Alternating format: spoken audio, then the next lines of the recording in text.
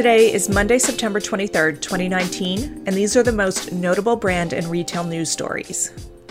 We are fans of novelty flavors over here, and KitKat has been one company that has satiated our desire for unique tastes in convenience store snacks.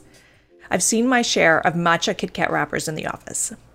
KitKat has launched a bespoke option, available for order online or in person at John Lewis's flagship London location. There are a total of 1,500 possible flavor combinations, and they include ingredients like rose petals, cocoa nibs, marmalade, and whiskey and ginger. The custom KitKats will be 8-fingered, double its standard size, and will retail for £14 or about $17 US. The bespoke KitKat pop-up is the first time Nestle has launched a direct-to-consumer business. It was almost inevitable given the success brands across industry sectors, especially in fashion, have had with the direct model.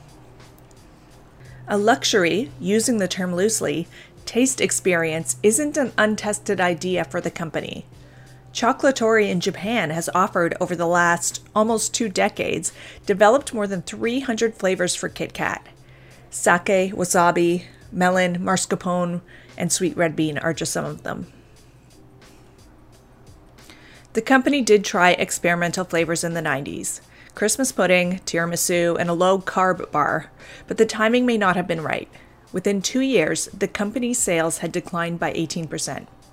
It was likely overall brand decline, and it's hard to suggest that novelty items, which usually comprise a limited part of a brand's assortment, could generate such poor results. The bars will be great for gifting and will be made to order in Yorkshire.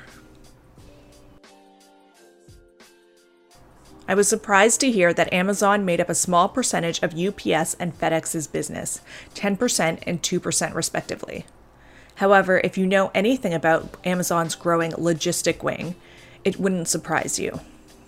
The company operates almost 400 distribution warehouses in the US, full of Pegasus robots carrying stacks of items around.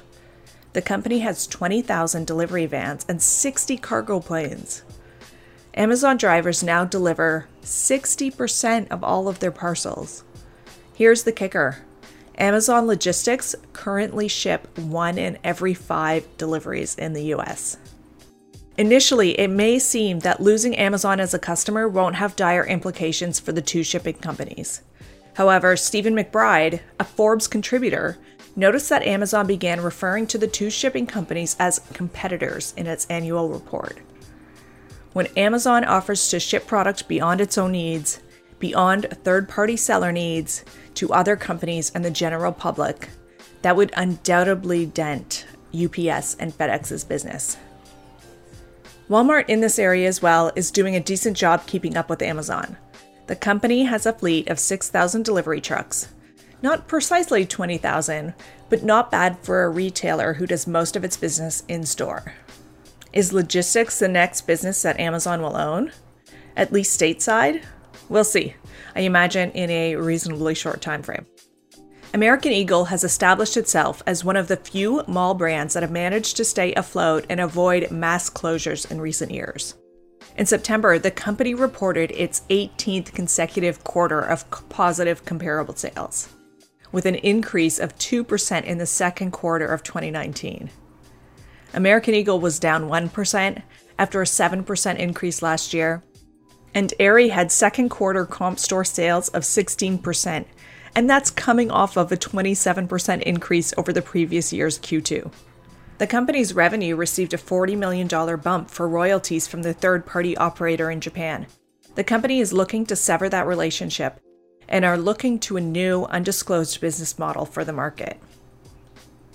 Inventories are up by 15% at cost, which the company attributes to inventory needed to support strong demand for American Eagle jeans, including new styles and expanded sizes, also new stores.